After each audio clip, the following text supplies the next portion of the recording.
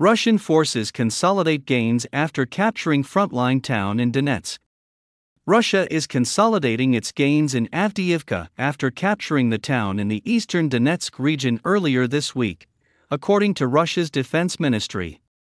Units of the Central Battle Group have assumed more advantageous positions in Avdiivka while inflicting damage on mechanized brigades, the ministry said in a February 20 statement. It added that several Ukrainian counterattacks, launched from Avdiivka's outskirts, had been repelled since the town's capture earlier this week. On February 19, Russia declared victory in Avdiivka after its forces wrested control of the town's Soviet-era coke plant from retreating Ukrainian troops. It was Moscow's most dramatic battlefield victory since Russian forces captured the city of Bakhmut, located 30 miles north of Avdiivka, in May last year. Videos posted on social media showed Russian flags being raised over local landmarks while Russian President Vladimir Putin hailed what he called an important victory. At a February 20 press briefing, U.S. State Department spokesman Matthew Miller appeared to confirm that Avdiivka had indeed fallen to Russian forces. Russia made its first notable gains in months, he told reporters. It's now clear more than ever what the stakes are in Ukraine. Mr. Miller appeared to blame the town's loss on perceived waning U.S. support for Ukraine in the face of Russia's 2-year-old invasion. When you don't have the ammunition you need on the front lines, you're going to be vulnerable, he told reporters. And that's what we saw, with the loss of Avdiivka, the spokesman added. Earlier this month, the U.S. Senate passed a $95 billion aid package that includes some $60 billion in funding for Ukraine. Final approval of the aid package, however, remains held up by the Republican-led House of Representatives. Russia tightens grip on Donbass. The fall of Avdiivka brings Moscow one step closer to asserting full control over the eastern Donbass region, a key Russian objective. According to Russia's defense ministry, the town's capture brought a further 20 square miles of territory in the Donetsk region under Russian control. Fighting had raged in Avdiivka since last October, with Russian forces backed by aircraft and artillery slowly surrounding the town from 3 directions.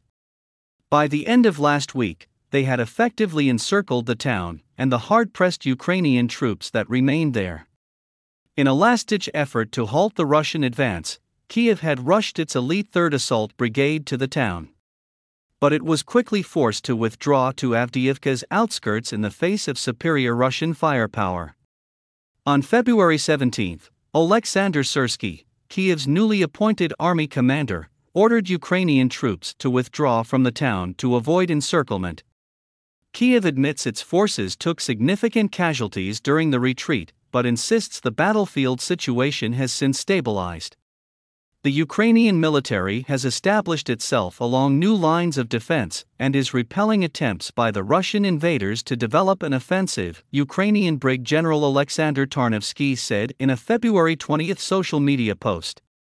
But Russian officials say the retreat was nothing less than a full-on rout, with many soldiers leaving arms and equipment, even wounded colleagues, behind. Russia's defense ministry has also claimed that Ukrainian troops began fleeing the town in total disorder a full 24 hours before Kyiv issued the order to withdraw. The ministry has further claimed that Ukrainian forces sustained upward of 1,500 casualties during the retreat. The Epoch Times could not independently verify claims made by either side. Press advantage, Putin tells Shoigu. In televised remarks broadcast from the Kremlin on February 20, Mr. Putin told Russian Defense Minister Sergei Shoigu that Avdiivka's capture should be followed up with further offensive actions. The victory, he told General Shoigu, needs to be built upon. On the same day, Ukrainian Foreign Minister Dmytro Kuleba told CNN that Russia does not intend to pause or withdraw. Once Avdiivka is under their control, they undoubtedly will choose another city and begin to storm it, he told the broadcaster. Echoing earlier remarks by U.S. officials, Mr. Kuleba claimed that Avdiivka would never have fallen if Kyiv had received the largesse promised by Washington.